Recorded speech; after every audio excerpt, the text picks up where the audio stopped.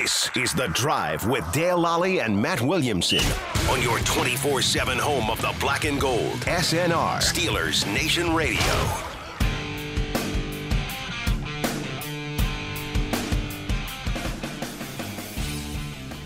Welcome back. I'm Dale Lally here with Matt Williamson. You are listening to The Drive here on Steelers Nation Radio, and we're pleased to be joined, as we are every Wednesday at this time, by the esteemed editor of Steelers Digest and Steelers.com, Bob Labriola. Bob, how you doing? I'm feeling very esteemed. You should be. It's better than feeling steamed, which is what you would have felt had the Steelers lost Sunday in Cleveland. Oh, yes. That would have been very disappointing. Yeah, very. I'm sure. Bob, let's just get this one out of the way now, since I'm sure there's probably about a dozen of these in asked and answered already. Steelers are trading for Odell Beckham. They're going to pick up Odell Beckham when he's released by the Browns, right? They're going to put the claim in for him. Have we given up on Deshaun Watson? Oh, I'm disappointed.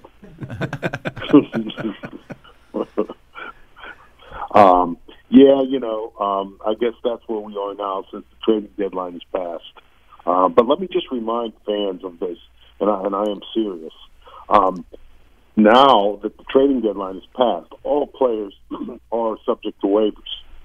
And so, regardless of your status as a vested veteran or not, you just can't sign with any team you want. So let's just, you brought up Odell Beckham Jr., so let's just use him for the sake of this conversation.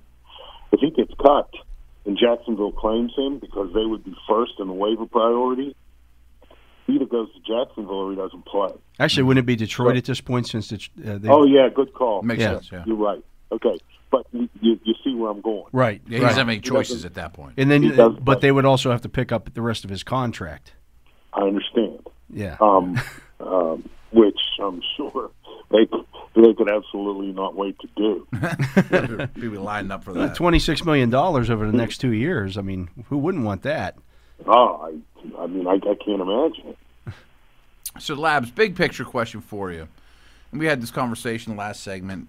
Who's good in the AFC? I mean, Dale started the last segment with, can the Browns rebound from this? Can they get back in the hunt? Can they be a contender?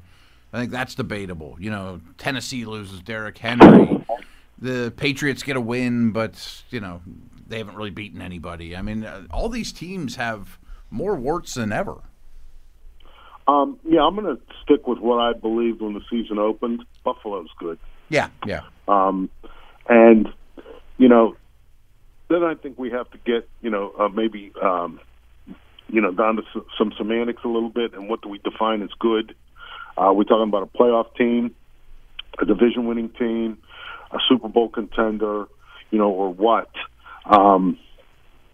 Because, and it's the NFL. Everything changes every 4 weeks, too. I mean, 4 weeks ago, Kansas City was, a Super Bowl team in waiting, or so it seemed. Now, you're wondering, are they going to be able to hold it together enough to even make the playoffs? So things come in cycles, I think. I do believe, though, if you're going to ask me, about the best team in the AFC, before the Derrick Henry injury, Tennessee would have been very, very much in that conversation, in my opinion. Now that Derrick Henry is injured, I'm going to go back to Buffalo. I think that the Bills, have a lot of what it takes to beat a lot of the upper echelon teams in the league. And so, if you had to pick, if you're asking me to pick one, that's my pick. Let me phrase it differently, or go a little different direction. Then, I mean, do you think the Steelers are in the conversation with the best teams in the AFC that aren't Buffalo? I think the Steelers are in the conversation in the AFC North, okay. And I think that's where they should focus their energies and just kind of be a little bit more myopic in their approach to the rest of this season. Don't look around the rest of the conference. Keep your eye on the AFC North, and let's see what happens. I do think that this win in Cleveland certainly opened my eyes to some things about the Steelers that I didn't really think that were in their immediate future. And you beat the Browns in Cleveland that way, along with some of the things that it seemed to be developing with the team in terms of, we can talk about the statistical advances in the running game and stuff like that, but what I liked even more than that stuff is it seems to me that there is a developing meeting of the minds between the quarterback and the coordinator. Yeah. And that to me is every bit as exciting as, Najee Harris lately and, some of the other things, Pat Fryermuth's development, Zach Gentry, a lot of these kinds of things that, more of the individual kind of things. I think that a lot of times what's going on, I won't say psychologically because that's really not the word I'm looking for, but it's not necessarily the physical things happening on the field that can be either encouraging or discouraging, but, some of the other relationships or acceptance of plans and schemes and the willingness to adjust both ways, players to schemes and schemes to players that, seem to me to have the Steelers' arrow pointing up at this point.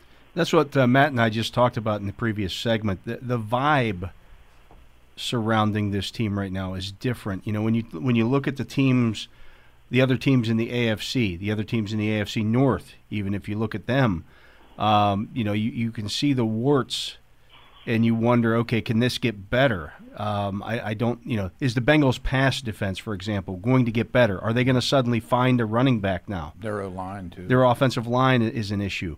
Is Cleveland going to find its way out of this dysfunction that has developed up there? Are they going to are they going to get healthy in time to even to matter? Cincinnati just showed that it can go to a game it should win.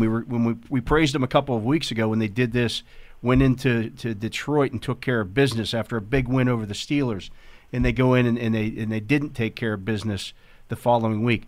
They beat the Ravens, and oh boy, here they are. The Bengals have arrived, and then they go lose to the Jets. Yeah, so their low line got exposed too. Their offensive line got exposed. You don't see those things necessarily getting better right now, but you see the improvement in the Steelers' offensive line. You see a defensive performance like the Steelers put on in Cleveland, stopping the run, and you say, okay, these things are getting better for this team.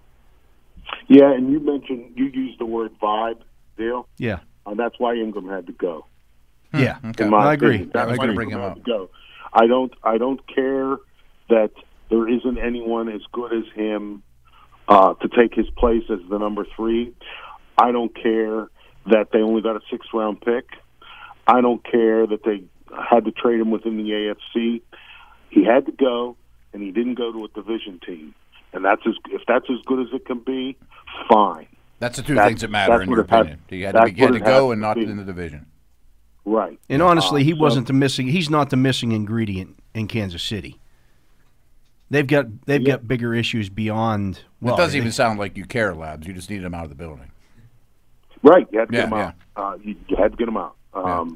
And because you can't have another LeGarrette Blount. You just can't. So, it's unfortunate that it happened that way. I don't know. I'm not saying he's a bad guy. I don't know if he was a bad guy. I don't know any of that stuff. But it had reached, in my opinion, critical mass where he was not happy. He didn't want to play here. And so it's addition by subtraction, to use a often overused phrase. He had to go. They got what they could. They kept him out of the division. And, we'll see. We'll see what happens. And here's the other thing I'm starting to look at, too. When you look at the AFC West, there's going to be at least one team that makes the playoffs from every division, and that's the team that wins the division. So if Kansas City, and there's no reason in my mind why the Chiefs can't come back and win that division, because all of a sudden the Chargers seem very Charger-like. Yeah. And the Raiders, You know, they're just Another weathering distraction. one disaster after another. Yeah. I mean, the coach thing, Henry Ruggs. I mean, just the Raiders long have been a franchise that has thrived under these kinds of situations. But I mean, I would imagine there's a limit to any of this. So again, the Chiefs don't look very good right now, and I get it. They're a 500 team. You are what your record says you are, and that's what their record says they are. But in my mind, they're still very capable of winning the AFC West. And if they do, then that really doesn't impact the Steelers, looking for a wild card, if that's what it comes down to, because they're going to make the playoffs. So, again, I understand, and I wish it didn't have to happen to trade Ingram, but it had to happen. Yeah, that's a good point. And one of the clearly this coaching staff, Tomlin in particular, probably the whole organization, made a conscious decision early in the 2001 process that they were going to play a lot of young guys, that their rookies are going to get a lot of snaps. And part of that's because you draft a running back in the first round and just insert them. But still, I mean, this rookie class to me has been incredibly impressive, and I think that's a big reason why they're trending up. You knew the speed bumps of rookies playing early was going to be difficult and is going to take time. Now all these snaps to me really make this whole thing promising, not only for this year, but just during the all those rookie contracts. I mean, the next 4 or 5 years, all the experience they're getting. Yeah, it is. I mean, it's a nice draft class. I do, and I've cautioned people, fans, because it's always, it seems to be now in the social media era in which we live, knee-jerk, quick to proclaim, quick to anoint. And people are already hitting me with, is this the second best draft class in franchise history? Ever. They might want to take a look at like 1971 or even like 2017. It was pretty good. I mean, yeah, I said to someone, okay, I said, I'm not even thinking very much about this at all. But I can tell you in 1970, they picked transformative Hall of Fame players with their first and third pick. Oh, yeah, 70s, Bradshaw and Blunt. Right. There you go. I mean, so that's hard to it's hard to beat. Right. I mean, Right. Yes, you may get 6 players from this class who are contributors, starters, but that's 2 Hall of Famers, and that 2 Hall of Famers trumps. If it was a card game, I mean, Yeah, You got 2 the aces Joker, is yeah. better than whatever. Yeah. I mean, even recent classes, Labs, I mean, just getting Cam Hayward, just getting T.J. Watt carries as much. That's what I'm saying. Like the 2017, Maybe a lot louder the notes to catch up to 2017 that. class got you Watt, James Conner, Juju Smith-Schuster, Cam Sutton. Right. Those guys have been pretty important to you over the last 4 years. Yeah. So, but anyway, I'm just saying. Yes, this is a very, very nice draft class. Kudos to Tomlin and Kevin Colbert and all the personnel people and all that for putting it together. But people just need to realize that the Pittsburgh Steelers, as a storied franchise in the NFL, they've been doing pretty good with drafting since 1969. So, this is more the norm than the exception that they're able to add productive and quality players as rookies. But yes, I agree. And again, all of these young guys and all the roles that they have and the roles that are expanding, and then even guys like Highsmith and that kind of stuff. Again, that's why Ingram had to go. You cannot have one dissenting voice or one Everybody's gonna buy dissenting in. attitude. Right. Everybody's in this, and this way, when you're asking guys to do things, to make sacrifices, to give up playing time, whatever it is, accept roles, they have to be able to look around and see everybody else doing it. And so, Ingram wasn't good enough. He's not good enough as a player to make the kinds of concessions I believe you would have had to make to keep him. And so, again, unfortunate it didn't work out, but I think that this was their best option moving forward. And I the fact that it happened and he's gone, and you see the Browns game and what we've been talking about, things developing, and guys individually and as units, the vibe, some of the things that are happening in terms of, as I mentioned, it seems to me between the quarterback and the coordinator, a meeting of the minds. Those are all very positive things, and that's why, as a Steelers fan out there, I would just suggest keep your focus on the division, and let's see what happens. To your point about that, Bob, one of the things that I always tell, when I coach, and I still coach some sports, I've played on a lot of different teams, and I didn't have the same role on every team. Some teams you're counted on to you worked the Michael Jordan every time you went on the court? Some teams you're counted on to be the scorer. Some teams you're counted on to be the point guard or the defender, or you're the cleanup hitter or you're the 3 hitter, depending on that particular team and what it needs. You don't have to like your role. Everybody wants to be the star. The Belichick do your job thing. But you do have to accept your role. Yes. For the team to have success. Because it is a team sport. And if that's not what you're interested in, play tennis, play golf. No, I mean, I'm just saying there are individual sports that can feed that part of an athlete, a competitor, whatever, and then go for that.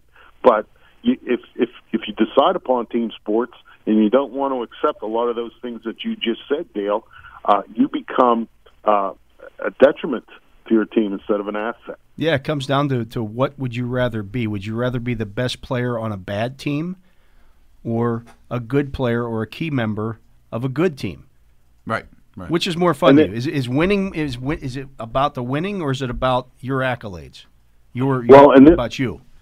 And this, to me, one of the earliest Tomlinisms that it really resonates to me is he tells players, I know what you're capable of. What are you willing to do?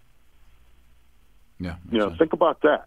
Yeah. Especially at the professional level. What are you willing to do? I thought it was also telling at his press conference on Tuesday when he talked about when you bring guys in free agency, you don't get that. You don't have that relationship with them that you do with guys that you drafted. He said that's why the Steelers, the Steelers, are a team that builds through the draft. We have that, and you have that relationship with that guy. You watch the role grow, as opposed to forcing it. With what you do with a free agent, you bring him in. He has an expectation of playing right away, and he was Melvin Ingram was like adopting a kid. Yeah, Melvin Ingram was a first-round draft pick for the Chargers. He was the guy, the star.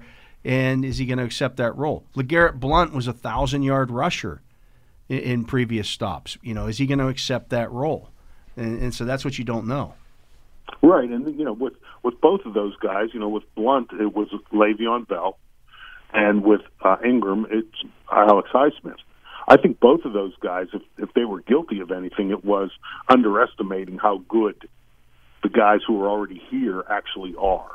Yeah, I don't think Ingram had any idea that Alex Highsmith was going to be better than him almost immediately, and he was. The same thing with LeGarrette Blount and Le'Veon.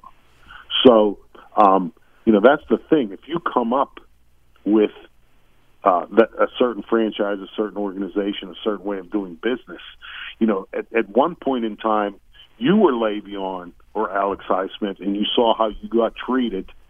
And then when you become, the older guy, the limited role guy, the backup guy, well, then you're willing, this is how they do this because I benefited from it when I was a young up-and-coming player.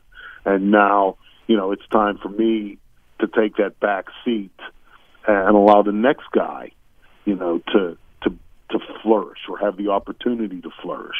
And, that's right. You don't get that with a free agent. And but again, it's something that it's an avenue, and it's an avenue that has to be explored because I don't know about you guys. I'll just speak for myself. I was 100% in favor of this move, the Melvin Ingram move. Signing him, you mean? Bringing him in originally? Yes. Oh, me too. Yes, I was right. Jumping Jacks. Yeah. But it didn't work out. And as I said, I don't know anything about Melvin Ingram. I'm not trying to paint him as a bad guy or, a malcontent or any of that stuff.